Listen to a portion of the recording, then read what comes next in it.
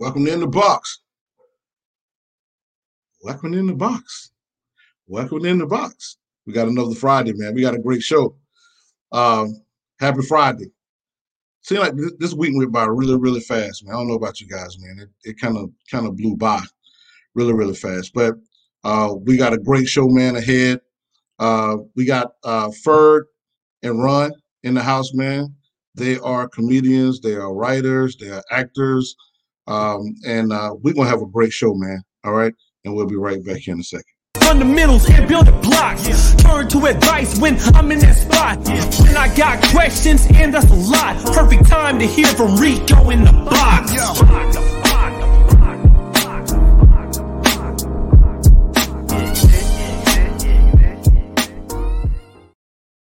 All right, man. We back again, man. A couple of announcements, man. We're gonna jump right into the show, man. But every week, man, I try to give you guys because you guys are creatives. You know, we have a lot of creatives there, man, that watch the show. We got a lot of producers, a lot of artists, writers, and I try to give you something. I'm not gonna flash anything that I don't think you can use, but I want to try to show us about helping you build your creativity, right? And if you're making music, man, you want to have this filter free. It's creative effects processor by Soundboards, man. Right now it's $39.99. You can do a lot of different things with it. You can never have too many tools at your disposal, man, when you're making music. And then also, man, out now, man, Arturia has a collection number 8. So actually I have 7. And but the 8 is you have a couple 3 instruments, June 6th, 5. You got a vocoder 5, and you have an emulator 2, 5. Those are 3 new instruments in Arturia collection 8. And then 2, if you're just not tuning in the box, man, we on every Friday. We also are on Roku and Amazon. This is the channel on Roku. You can actually, man, go to the channel store, install it to the channel store on the Fire Stick as well. When you go to the Fire Stick to find the show, you actually go to the search. When you log into your Fire Stick, you click on the search icon, you type in the box, and then a gray box is going to appear called label apps and games, and then you'll see in the box, man, in there, and you click on that, and that's how you access the show. And if you have a Fire Stick, you can go to Amazon.com and then just go to search and type in the box podcast, and just kind of send it directly, man, to your Fire Stick. So without further ado, man, we're going to get ready to bring in Ferg and Ron. Man, all what's right. Going on? Right.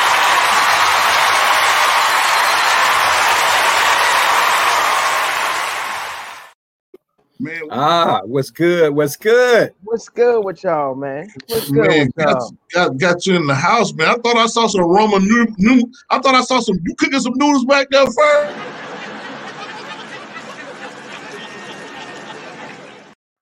No, I was just getting out my merchandising. Look at that. That's I am Ferg bottle. Look at that. Okay. You know what I'm saying? I even got masks that say I am Ferg. You know what I'm saying? So I was just reaching for my merchandise. But y'all called me my question is, why does Ferg have to be? Why is he on here with the fancy headsets on?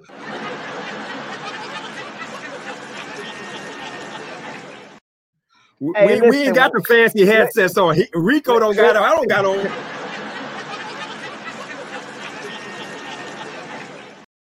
When you got, hey, listen. When you got children, that's right. You got this sign.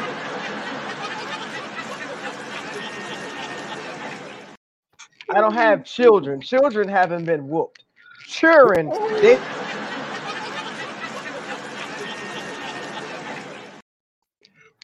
they've been beat time and time again.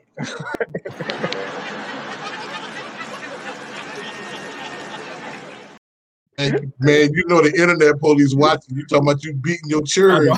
Hey, listen, hey, my name ain't Adrian Peterson, all right?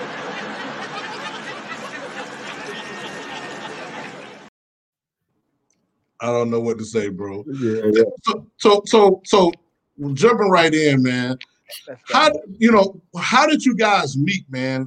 How did you guys come together, man? Like Like what? Like how did that work, man? Like that guy right there gonna talk about it.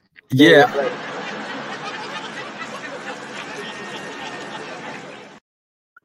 Real quickly, man. Real quickly. I met Ferg. Probably it was like either 2002 or something around that. I met him at Wavy 10. He was an engineer at Wavy 10, and I had one of my church groups went to do a Christmas song for Little White Light or something. There was some kind of program, Help Me Lord program or something, and.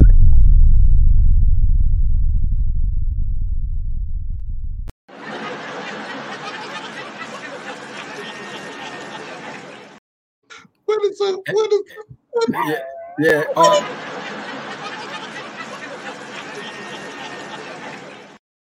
Like, dude, this dude believe in marketing, bro. Like, he marketed. Yeah, he marketed.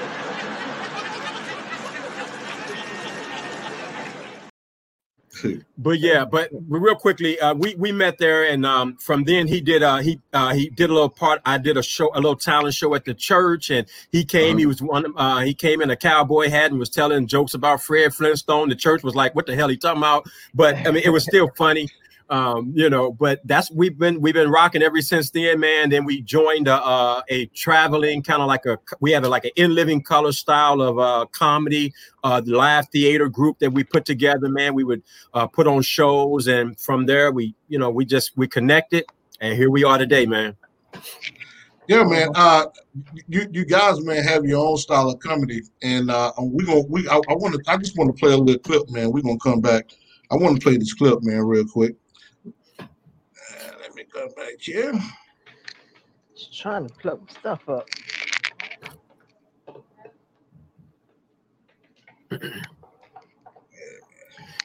And while you're doing that, he was an ex-crackhead, so I said, let me go in there and help with some.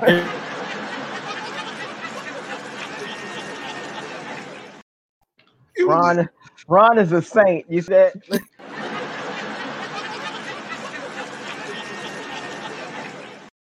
He looked like he belonged on the frosted church windows. Here we go, man. Oh.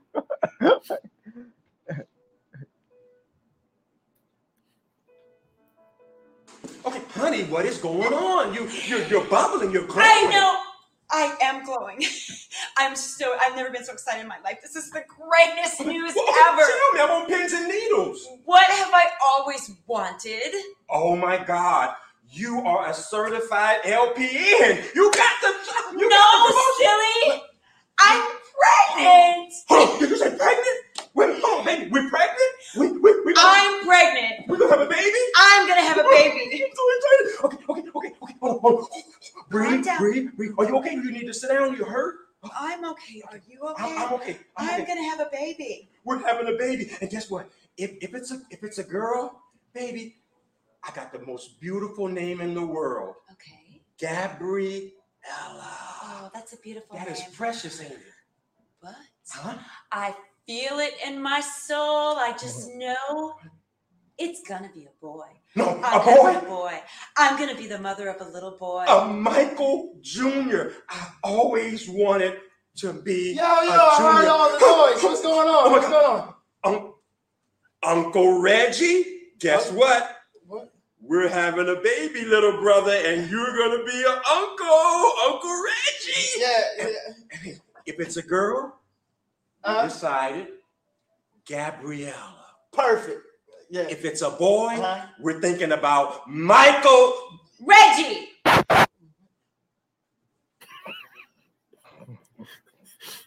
Huh? Reggie.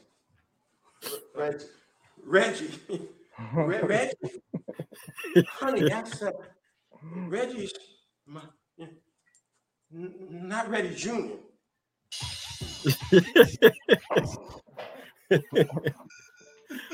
Oh man. Hey man, that like I wanted to ask, man, like, dude, why you do your brother like that, bro?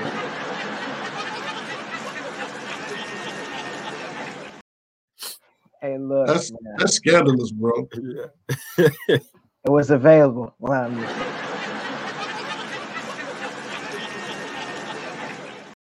That's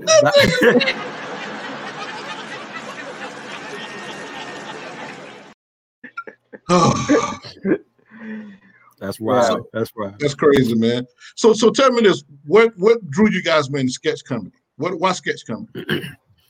Go ahead, man. Go ahead. Well, I think that as far as sketch comedy, a lot of people do comedies and things of that nature, but we wanted to do something that's outside of the box. And that's outside of the I would say urban community, because once you do, if it's an all black sketch show, then it's instantly urban, and it don't, no matter what level it is, it's instantly urban. It's not wrong with it. It's a lane for all of it. So our writing style, we want to do stuff that's outside of the box and not vulgar. We have some edgy stuff, but it would take you to the edge before we go over. You know what I'm saying? So we just wanted to do some sketches. We've been doing sketch comedy for a while. Like even we did live shows, and we just want to bring comedy on a whole different level. And, a whole different presentation, and just to reach people doing comedy. And it's a throwback actually to old school. I'm my mentors, if you would be your Carol Burnett's, your Tim Conway's, your Don Knotts. So we kind of wanted to bring back a style of sketch comedy that is a throwback to your Milton Berle, your Flip Wilsons, and kind of go back there and bring it today, kind of introduce the younger generation to a brand of comedy that's wholesome, but it is on the edge. But you pretty much have to, it's your think. It makes you think a little bit. So we're not overt, we're not in your face with it, but you want to watch it. You want to watch it from it. We don't just throw a lot of slapstick at the beginning. So it's kind of comedy that makes you think. You're like, oh, where is it going? You all want to, where is this heading? So that's we wanted to kind of bring that brand or that type of genre to new school, basically. So when it comes to, because I watched a few of you guys' sketches, well, I watched all the sketches rather, and you guys are on Roku and Amazon TV. So basically, people want to check out your stuff. You can go to Roku and Amazon and just type in Fresh Option TV, just like you would in the box, and you can find it. The thing that I liked, I saw the hotel sketch, and with the hotel sketch, and then the doctor's office, you have some other casting, some other characters. How was it to get other people to get into the vehicle with you to be a part of your sketches? How did you put that together? How did you make that happen? I'm gonna tell you, actually, we started off like with about 12 members. Yeah. Took 12 people, about 12. And it just, life happened and just dwindled down to the three of us. And the three of us was like, yo, we're just gonna just carry the name and just continue to produce sketches and be consistent, because when people see it, they honestly, not to knock no one that's not in it anymore, but they see the three actors that's in the sketches, and we do a variety of topics. We tackle a variety of topics. Eventually we actually will get it back into, having feature actors in it. But if you want to talk actually, Ron has next, which he has a whole slew of actors that he has worked with, and he can tell you more about that. Yeah, and we're really a community here in the 757, and so we kind of pull from that pool. And one thing about me and Lamont is that we actually mentor. We actually, while you're in it, we're directing, mentoring you, bringing you in, letting you know, giving you. We give the actors a comedy lane. We instruct and teach, and this is all improv. There's not one. We have not written one script to any of the episodes, any of the sketches that you've seen. We create a roadmap, a beginning, middle, and end. Create a topic. Hey, and from then on, man, we're right in it. And a lot of times we do this in one take. It's no double takes and triple takes. And so we actually, when an actor comes aboard, we will mentor them and bring them into our lane and let them know what we're looking for and help them with character development. And, because our philosophy is this: we're never silly, but we're funny. Mm-hmm. And it's organic. It's organic. So when the thing is, what happens when you write a script, people get in their head and they miss the line. Oh man, that last take, I missed the line. I want to try, because once you start to try to think what you did was funny, now it's not funny because now you're trying. Right. To make it funny. Right. Yeah, right. You're trying to make it funny. So. Right. So when it comes to character development, what's your process for character development? Our processes are different, but almost one and the same. What I personally, actually, we just filmed Until Death Do Us Part. That's actually a drama that's going to be on our I haven't channel. Seen that yet, so yeah, I'm waiting for that. Okay. Yeah, it's a serious drama. There's some low moments, there's some high moments, but what I believe in, and actually I was taught on Meisner, the Meisner technique, you tap into your emotions. And something's called emotional recall. And so when you're in that moment, you have to reflect on what can bring you to that moment for that character. And then even before then, you have to break down that character to find out what that character is. Like, were their parents divorced, married, were they rich, they're poor? Because you're going to act a certain way with that background information. And then once you get that background information into that character, now you got to tap into that personal emotion. So if you have a riveting scene, you can be able to pull that out of that character. Now your Death Do You Part, is that because I knew you got a Booby with the big breasts in there? Is that a porn? Is you going to give us the porn? I think because it was a porn version that it was like tell Duty do it. Oh, First of all,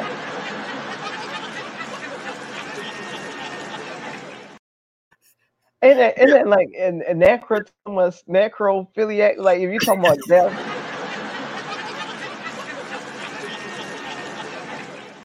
No, y'all doing something with corpse. I don't know. You're doing something with corpse. I don't.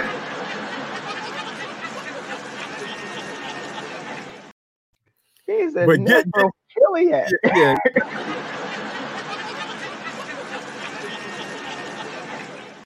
I'm learning new stuff about Ron today. It's but no, as far as characters, like you said, me, I'm a character comic. So I do well over God knows how many characters, and I teach this method of when it talks about being a character. That character should be able to go into any environment and still be that character.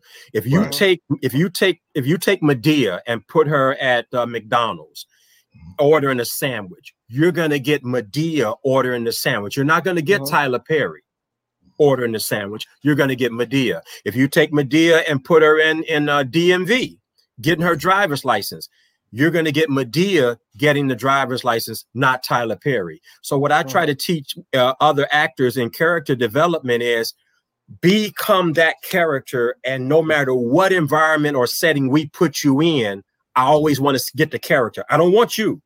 I want the character. Because and whenever No, I was going to add to that, because once you got the role, you are that person. So when you're in the scene, you're no longer Ron, you're no longer Lamont, you whatever character that you signed up, that you got hired to. So because I remember, when watching Ray, when I was looking at the behind the scenes for Ray, and Jamie Foxx playing Ray, he actually had his eyes glued for 18 hours. He could play anyway, but he had to learn how to play blind. That's right. And so basically, man, all through the filming of the film, he was blind literally for 18 hours a day. And he said he would go to sleep and he'd get back and glue his eyes back again and be in character. And see, though, that's what you actually there are trap roles when it comes to acting, and such as like being drunk, being blind, because when a person say, okay, I'm gonna play blind, they instantly close their eyes. That's really not always the case. A lot of blind people eyes are open, they just don't have vision. That's why they would have got the glasses, so you just won't see them just staring at you. So there's a certain look that you staring off. Then like when you're playing a drunk person, a lot of people want to instantly be slurred speech. Right. But some drunks are, matter of fact, I could have some too much. Very articulate, yeah. You know what I'm saying? They try to break and reason with you. They're not always fall over drunk. So yeah, I know some people that are really to stay drunk and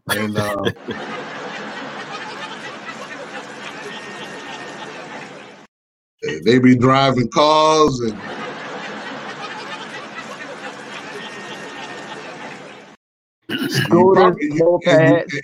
you probably won't know they're drunk, man, until they blow in that little machine and get them every time.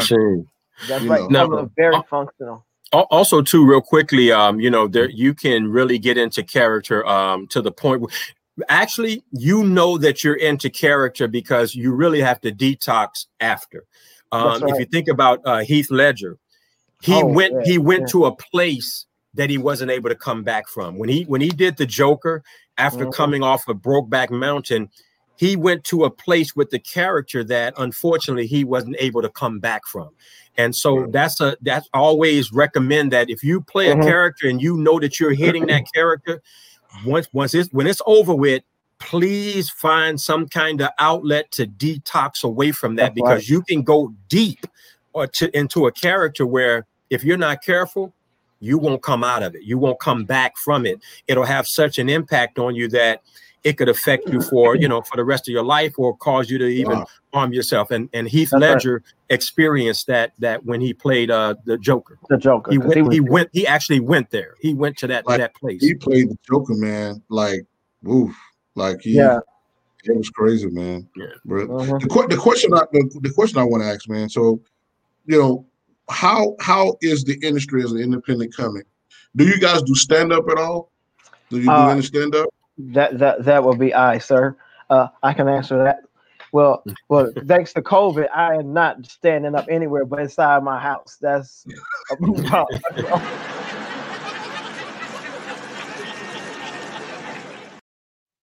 I've been actually doing comedy for about 7 years. Actually longer than that, but my rebirth was about 7 to 8 years ago. My first stand up I did it, all jokes aside, when I was in the 12th grade. Okay. And it was all hack jokes that I heard off of BET, and it didn't go over well. And I'm ashamed that I did all those hack jokes. Sorry, BET.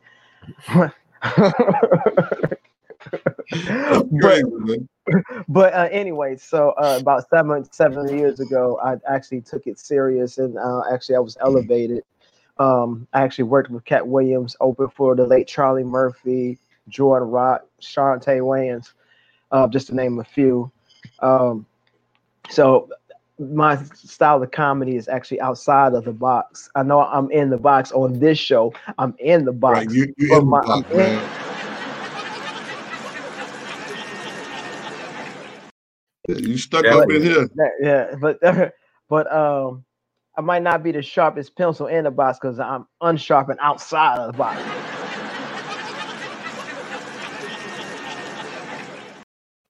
Since you name dropping, he admitted that he was not sharpest pencil.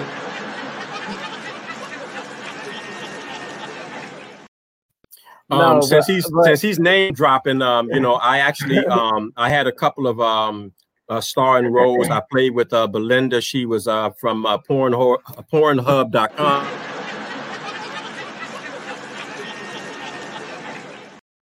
We had a couple of love scenes and different things like that. I worked with Bambi. I don't know if y'all.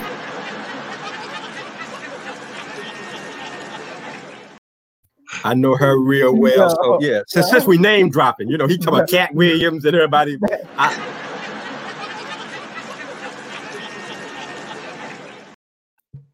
That's funny. Yeah, man. Those are So, good. Those credits are horrible.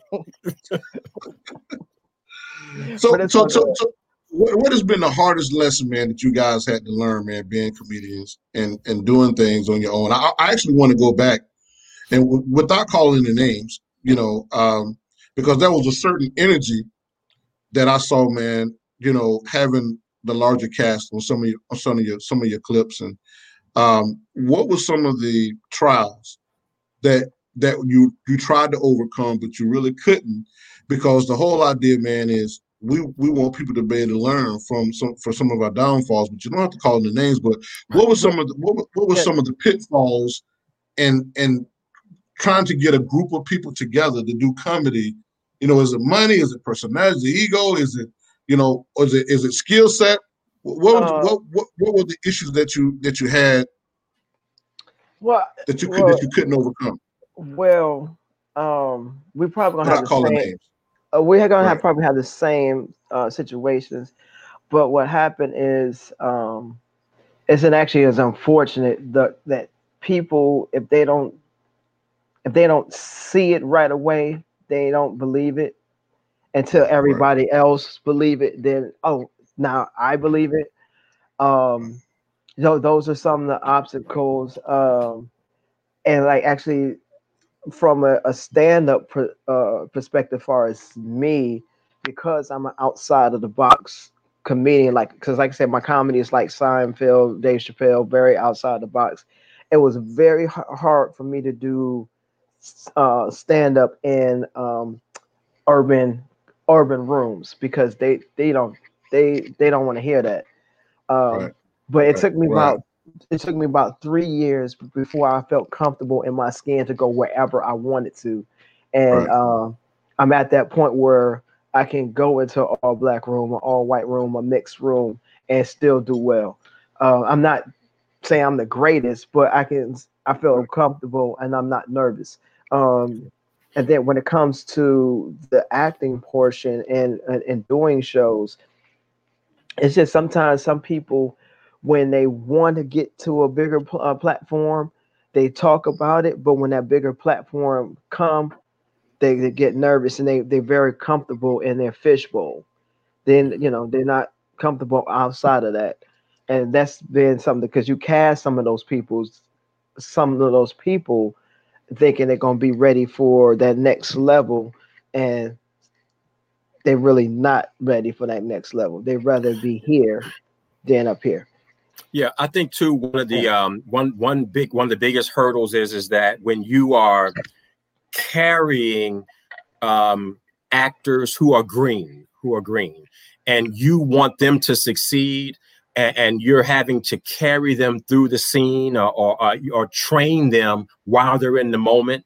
And kind of like Lamont is saying, when the stage gets big, a lot of times they either freeze up or they're green. And I think too, not having the experience, and when you're working with, maybe when I say 80%, maybe 90, 85 or 90% of the cast is kind of green, that makes it a lot more difficult because it's going to come through.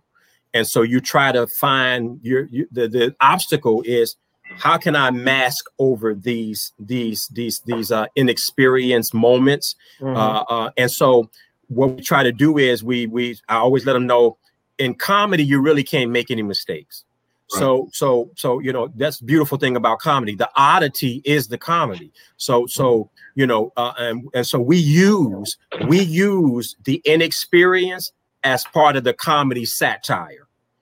So that's what, but to ourselves, we know that it's an obstacle. We would like to have really more experienced artists that are actors. But I'm gonna tell you, sometimes having those experienced ones, they already know themselves or feel themselves, or you can't really direct them, or I already know I'm somebody, I'm this or that, and in my last production I was A, B, or C, and so it's a little bit difficult. Sometimes it's a little bit more easier to work with a more amateurish type of actor or comic, because you can mold and shape them to what you're looking for, and then there's a certain humility that they will bring to the table that you don't have to deal with egos. And I think the egos is probably the biggest thing that you have to deal with when you're dealing with seasoned artists. That's right. So when I'm looking at some of your clips, man, you guys have great props, great backdrops.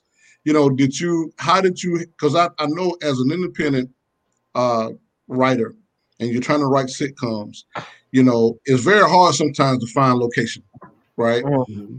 You know, how did you guys manage to come across? Y'all got some nice locations and actual locations and not actual build outs, but actual buildings. You know, what did you establish relationships? Let's talk about the relationships that it takes to be able to have access to that.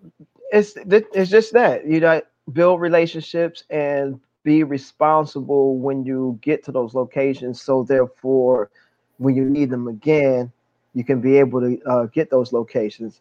Actually, with Ron, he actually with that location, he has a good rapport with that individual, so he's able to shoot next, and not just season one, you know, further down the line. Actually, he can respond upon that. And you use your resources. You know, you become their family and friends, co-workers that may have jobs to where their boss or something wouldn't mind you coming in doing a shoot. So it's kind of, you know, you have to hustle. You have to That's hustle right. and learn it. And then when you get in the environment, learn to manipulate it. You know, you could turn a waiting room into make it look like, you know, and it becomes kind of you start manipulating the visual, the design, the scenery to make it look like something it's not. You know, we can turn a table and a chair into an office. You know, right. Adding a few props here, a little bit of there. You know, so we've learned how to manipulate our space and you know, to get close up shots. On certain things, and it makes it look or appear. And then sometimes how we shoot, we may shoot a long hallway and then have that hallway presented in the clip, but but to the person's mind as visual, they think they're looking at a hospital. You know, all you saw was a long hallway and then a waiting room, and then we're right back at our scene. So we've learned how to kind of manipulate the environment. But at the same time, definitely use those resources. The corner store, the little Kmart or whatever. That's, you know, that guy, you go in there and say, hey, you know what? I want to shoot something in here. Hey, I'll mention the name of your business if you let me shoot maybe on a Sunday when you close or whatever not. And you learn how to use your community resources as an actor or a director or a film producer. You learn how to use your community because they'll let you in, believe it or not. You know, you just have to build a relationship and learn how to use it. And be respectful at the same time. And be respectful, definitely don't go in there. If they say, hey, look, we can only be in here for 2 hours, don't be in there 2.5, 3 hours. Right. Get in there to 2 hours and then get up out of there. So I think that a lot of the problem in the creative community is about building relationships. Like it's a big problem with that. And I think that's very important. That's a whole part, man, of the show. So you can learn maybe by watching the show, man, you can adapt a few skill sets. But when it comes to building a relationship, you know, especially if you're not gonna hang out, you're not taking people back to your house, you know, you're not going over their house every Sunday. You know, how in your own perspective, from your own perspective, how do you build a relationship with a person that may not be close, but you guys be best of buddies, but you can have a great relationship? Let's talk about that dynamic from your perspective. How do you build that? Let me take this one first, Ferg. Go ahead. A lot of people they look to network. I don't network. I connect. And I connect. And when people find out that before people care to know how much you know, they want to know how much you care. So what I do is what I establish with people is that I genuinely care about your success. I'm at the age now where I don't have the stars and dancing in my eyes like I did some 30, 40 years ago. So I've gotten over the starry-eyed moment to where I gotta shine. So what helps me build relationships a lot more quicker and a lot more easy is that those that work with me, they genuinely know that Ronald cares about me, my career. I won't let you do anything, and I don't have a problem with telling you the truth. If you're not bringing it, you're not cutting it, or something's not going on, I can tell you in such a way to where I won't, where I'm not beating you down, I'm not breaking your spirit, but I'm actually mentoring you. But at the same time, it's one thing you'll know: Ronald genuinely cares about me. And you sound like a McDonald's commercial. You sound but that's where I started to build that relationship. It's about caring, showing people that you genuinely care about them more so than you do your own fame or your own ego. Right. I don't know if he was running for office. Ronald really cares. That's.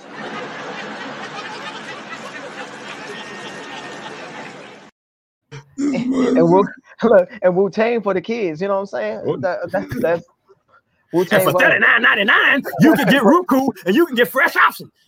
That's right.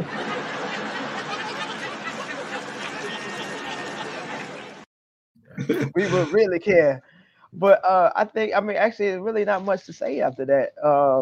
It's just being honest, and when you directly know when to tell an actor or actress, okay, nah, I'm not feeling it. Let's take this again. Let's do this over. And you're not beating them down and saying, okay, you're horrible. It's just like this particular take is not good. We got to do it over. And you can't be afraid to do that because you're doing it. You're filming a project and you want that project to come across the way you want it to the audience. And you don't want it to look shabby. You don't want to look at it and be like, man, I should have told her to do that over again or him over it. So it's just, what he said is, he hit it on the head right there. So when it comes to getting paid for acting, obviously, me being a music producer, I was producing music a long time before I ever got paid for it, right? Long time. Is it the same in acting? Yes. And how you approach that conversation with somebody I'm on a podcast. I can't talk. Look at this guy. Look at this. That was that.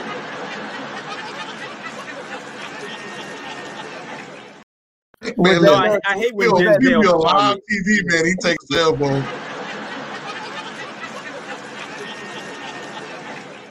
Al Pacino called, and I'm like, hey.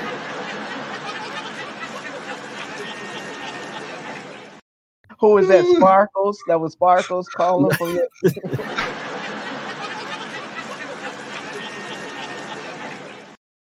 But how do you approach that conversation and to bring somebody down to earth, and they want to aspire to act, but it's going to be a minute before they can make money doing it? How do you guys approach that? Well, okay, I did a lot of community theater, so that basically said I did a lot of theater for free. You know what I mean? So, but also I was trained along the way and learned. I did the networking thing, and same thing with comedy. You do a lot of free stuff until you can get to the point where you get a few credits and people start to believe that you're really doing what you're doing. But however, when I put on plays, when we put on shows, I usually allow the actors or actresses sell tickets and get money off of the tickets, because I know that I had to, what I went through in doing community theater, and you seeing them collect all this money and then they walk away and you're like, okay, good job, Lamont. Yeah, I liked you in that role. And it's like, walk out empty handed. So we like to, give them a proceeds, a portion of the tickets that they sell, and so they can put money in their pockets. It's not going to make them filthy rich, but they know that, okay, when they do a show for us, they know they're going to get paid. And also we teach the long game. James Earl Jones opted to take the $77,000 for doing the voice of Darth Vader in Star Wars. Well, some of the other actors took the points based off the movie, and they're multimillionaires You know, again, I'm sure he needed that money at that time, but he often heard him talk about how he wished he would have played the long game and how he would have actually taken the points off of the movie, because now these other actors, they're getting paid off the sequel, the merchandise and everything. So we also teach our artists that learn to play the long game, and we also show them start learning what's behind the camera too. Learn how to put on your own, learn how to eat. We teach them how to eat for themselves. Learn how to put on your own production. Stop waiting on somebody to always, quote unquote, give you an opportunity. I'm going to send my head shots off here. I'm doing all that. I'm doing all this. I'm going to these showcases. I'm doing all this. And you're spending all that time and only to be put in a pool with God knows how many. But we teach you how to build your product, how to build your brand, how to brand yourself, how to market yourself, how to eat off acting and play the long game versus trying to get paid right up front. Hey, you know, so that's one way we and actually Tyler Perry actually said the statement that he made, it resonated with me, and this is something that we and Ron talked about. He said that instead of, you know, fighting to eat at the table, I'm going to build my own table. Yes. You know what I'm saying? Yes. So I got to stop you right there.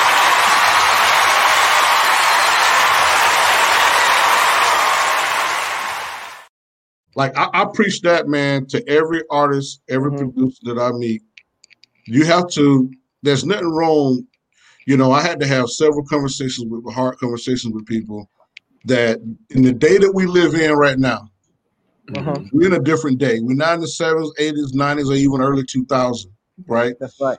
The day that we live in right now, if you want to try to build a legacy for yourself, because other people are trying to build legacy. And if you don't take the time to build a legacy for yourself, no one is really going to give you a large chunk of their legacy to take care of your family for generations to come. You have to be aggressive to create your own legacy.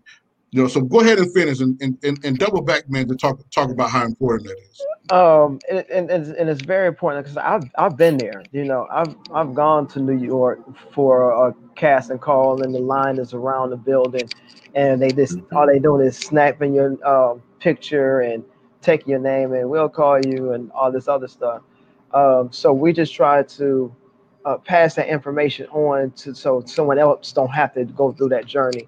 And just like you were saying about creating content now, is easier than before. So you can build that table. You can be that director or the writer or the actor, because now, even with your phone, a lot of those sketches we use, you know, a top-notch phone to shoot it. So real quick, I actually had a conversation with a improv group, and I was out of town, and they had been together for a little while, and I was like, "Do y'all got anything on YouTube?"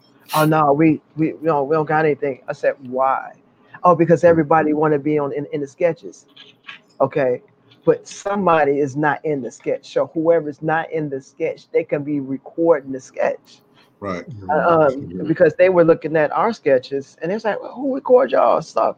I do, Ron do, Arlene, you know, all three of us, you know, participate in, okay, well, I'm gonna set my camera up, I'm gonna set my phone up and set it on the tripod, and we gonna go, you know, because I know how to edit, you know, I also know how to shoot. So you do what you can do with what you have, and stop waiting on the Canon Rebel T, whatever, the Sony this. Go ahead, because if you look at YouTube, it's filled with a ton of people that's doing sketches, and there's also people that's filmed with, you know, top-notch equipment. But it's the people that's doing it on a regular basis because they don't have it are the ones that's getting recognized.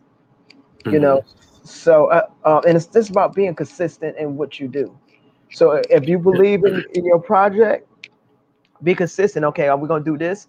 Now we're gonna do this, and we're gonna keep knowing, because people are gonna know you for who you are and what you do. They're gonna know what you know, in the beginning, who you are first, because they're gonna see what type of person you are in the beginning, and then they're gonna start following what you putting out there. But it also becomes a weeding out process too. You can weed out those who really. I always ask a question to just about when I talk to people. I ask them, why isn't a fish conscious of water? Right. And I get so many different answers. But the reason why a fish is not conscious of water because it's too busy being a fish. So the water doesn't exist.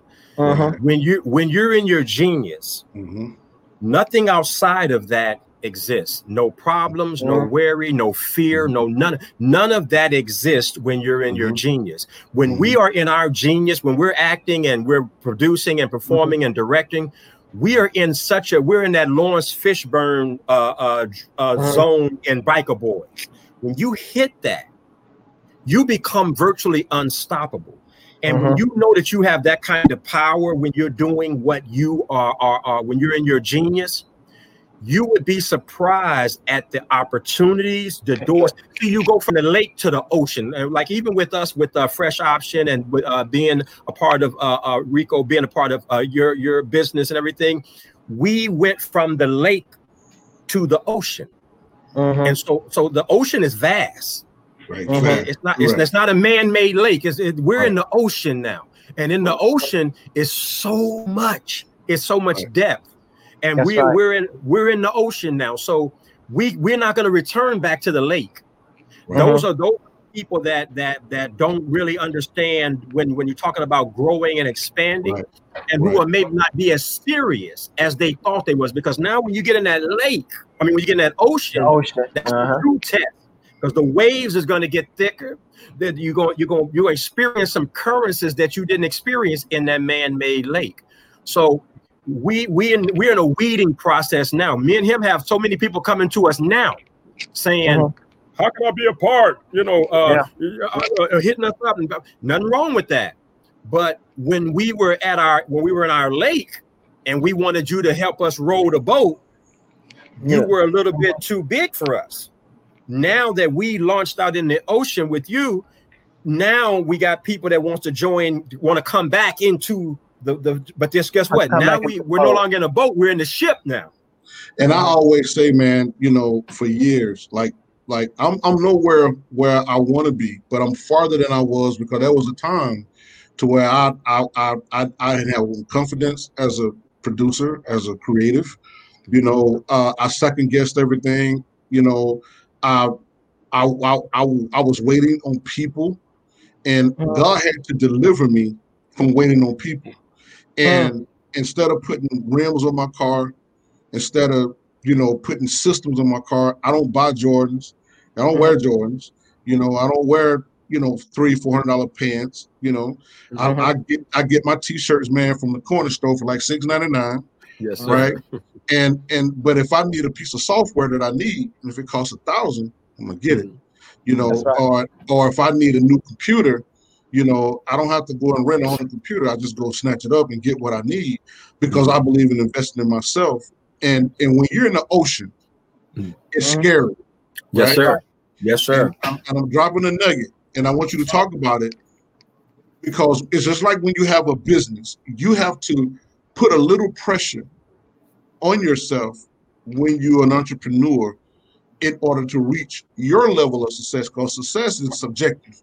Right? Everybody's success is not the same. But when you're in that ocean, it's scary, right?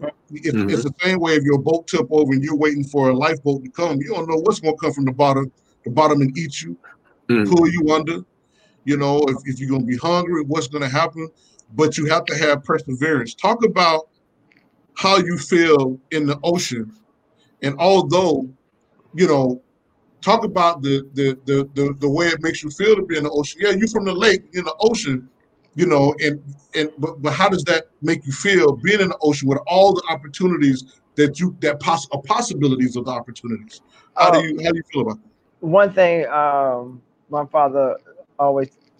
my father told me, and he passed in 2018, but because each year I would say, man, I want to get here. I want to get here. I want to get here. He always said, where were you at last year?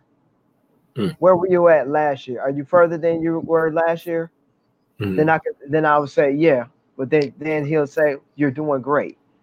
Right. If you in the same place as last year, there's no movement. But if you're doing this forward movement, you may not feel it because you're constantly swimming in that ocean. You fighting against those waves, and you feel like you're not making progress, although you are making progress. It's an uncomfortable feeling because you in the ocean and you can't feel the floor. Right. In the lake, I can walk, I can feel this, Right. but in the ocean, you can't feel the floor. You can float, and there's gonna be some dips. But he always told me, he just said, look, always remember this. If you're further than last year, you're doing good. If you're the same as last year, that means you stagnate. You need to do make some improvements. An analogy about that ocean. We did. My sister, she got married in a DR, and we were on that little banana boat. They take you out in the ocean and all that. And I had no idea what they were going to do. She was like, "Come on, just go on it." And it was, and they was telling me to hang on, hold on tight. And I'm like, "This is cool." They kept saying, "Hold on tight, hold on tight." I'm like, "This is cool. Why am I holding on tight?" And then the guy said, "Are you ready?" And they was like, "Yeah." And I'm just like, "What? Yeah, we already out here." And he took off. And then when he turned, we all flipped. Mm-hmm. And although we had life jackets on, I couldn't feel the bottom. And that was a scary feeling because I know I'm out here in this ocean and I know I can't touch the bottom, but I was trying to feel my feet. I'm 5'5". I drowned in the lake. You know what I'm saying? I'm fine. Right. I drowned in a fishbowl. But no, all jokes aside, but this to get to what I was trying to say is I couldn't feel the bottom. I had to trust the life jacket. And your success, the personal success is that life jacket. And if you actually, I'm gonna go a little bit religious, if you got a God in your life, that's your life jacket. And he can keep you afloat. So don't be afraid to make that jump. You have to jump. You have to get out there because if you stay on land with the life jacket, it's not helping you. Right. If you lay on the ground, it's not helping you. But you go out in that water, in that ocean, and it keeps you afloat. Well, also too with that too, one thing about being in that ocean is that you're no longer apart from it. You are part of it. That's right. And once you become a part of the ocean, then you can learn how. Then you're not afraid of it.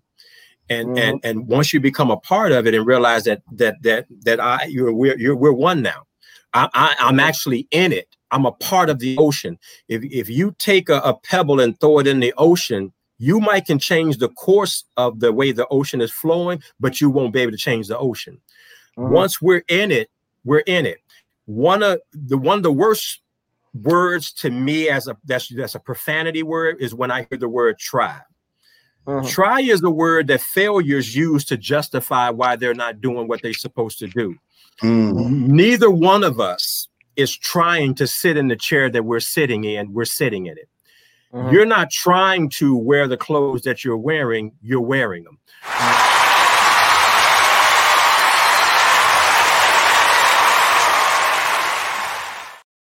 So we're not, but hold on, in seriousness, we're not trying to do anything. We're actually doing it. That's right. But we tend to lean on the word try because we feel, okay, well, I'm trying to get to this. No, we're actually doing this. And as we're doing it at the stage and the frequency that we're at. And as we continuously do this, because that's all acting is. The word acting means to do. That's and right. So we're doing this. It's not something we're trying to do. We're not trying to start television stations. We're not trying to put on skits. We don't try anything. We just do it. Right. And that's, and that's part of being in that ocean, and you do it afraid. Right. That's the thing. Let fear, and I'm going to shut up after this one. Start making fear your best friend. Get excited when you get afraid. Let that fear and that adrenaline. Whenever I go on stage, I'm always nervous. If I'm not nervous, I don't want to do it. I don't want to do it. I tell actors the moment Bob Hope at the age of 90 was in his dressing room studying his script. So the young guy came in and said, hey, you're almost ready to go on. But he asked him a question. He said, you've been in the game for almost 70 years. He says, why do you feel a need to still study to go out there? He said, you could just go out there and wing it. He said, the moment I no longer feel that I need to hone my craft, I need to quit. Right. That's right. So the moment that you don't feel that nervous energy, that anxiousness, yes, it's time to leave, because all that's telling you, that's nervous energy that's letting you know you want to do your very best. That's all it is. It's not to stop you.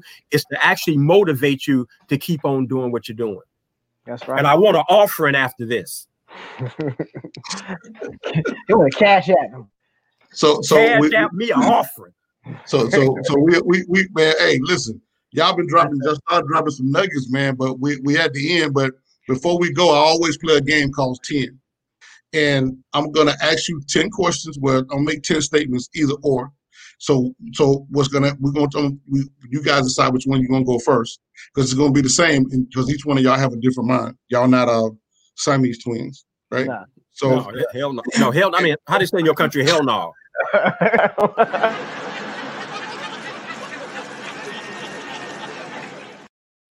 How they say it in your country. Hell no. Country.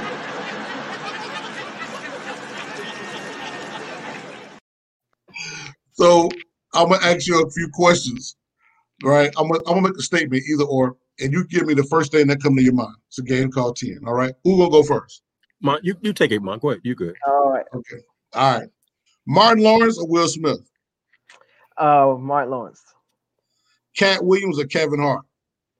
Cat Williams. Dave Chappelle or Bernie Mac? Dave Chappelle. Volkswagen or Subaru? Volkswagen. Lobster or shrimp? Lobster. 5 million. Would you rather have $5 million with 7 days to live, or $100 million with 6 days to live? 100. I was trying to focus.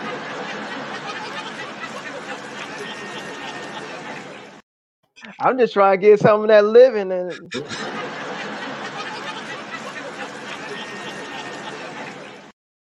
That sounds like a Trump question. That sounds like a Trump question. 100 million. Okay, so you rather get 100 million with 6 days to live, all right, instead of 5 million with 7 days to live. All right. So Equalizer or John Wick? Equalizer. Will Ferrell or Jim Carrey? Jim Carrey. NBA or the NFL? NFL. Steve Harvey or Monique? Steve Harvey. All right, that's what it is. All right, man.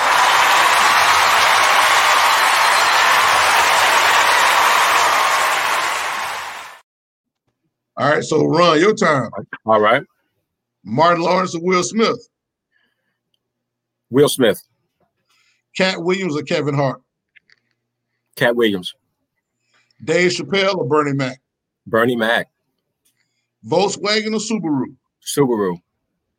Lobster or shrimp? Lobster. You rather have $5 million with 7 days to live, or $100 million with 6 days to live? 100 million with 6 days. Equalizer or John Wick? John Wick. Yeah, John Wick. That's man. Yes, definitely.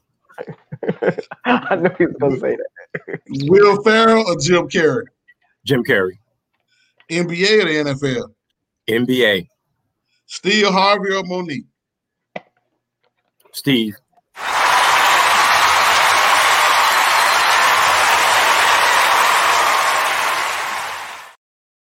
Man, I enjoyed y'all, man. Any last words, man, Ferg, that you want to say before we go, man? Anything that you want to share with us? Go to freshoption.com, check out the website, go on Roku, download our show on Roku TV and Amazon Fire. I got to count because I'm not good at math. I'm good.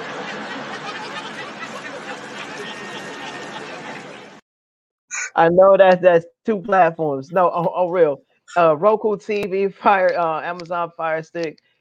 Go check out our content. Fresh Option TV. I'm Ferg Ferguson, stand-up comedian. You can check out my site as well. Ron. All right, same thing. Definitely go to freshoption.com. Hey, hit us up on look at Roku and Fire Stick to check us out. Fresh Option TV. Also, remember, actions will carry your dreams from one night to the next. If you ever want to carry a dream over from one night to the next, just apply some action that next morning. Also, Rico, man, we really thank you, man, for this opportunity, the platform, and all that you're doing, man. Definitely mentoring us as well. So we really appreciate that. And Ferg, definitely my road dog. We rode together. We're in for the long haul. We're in for the long haul. And make sure y'all stay in tune to In the Box, because we're in the box. Yeah.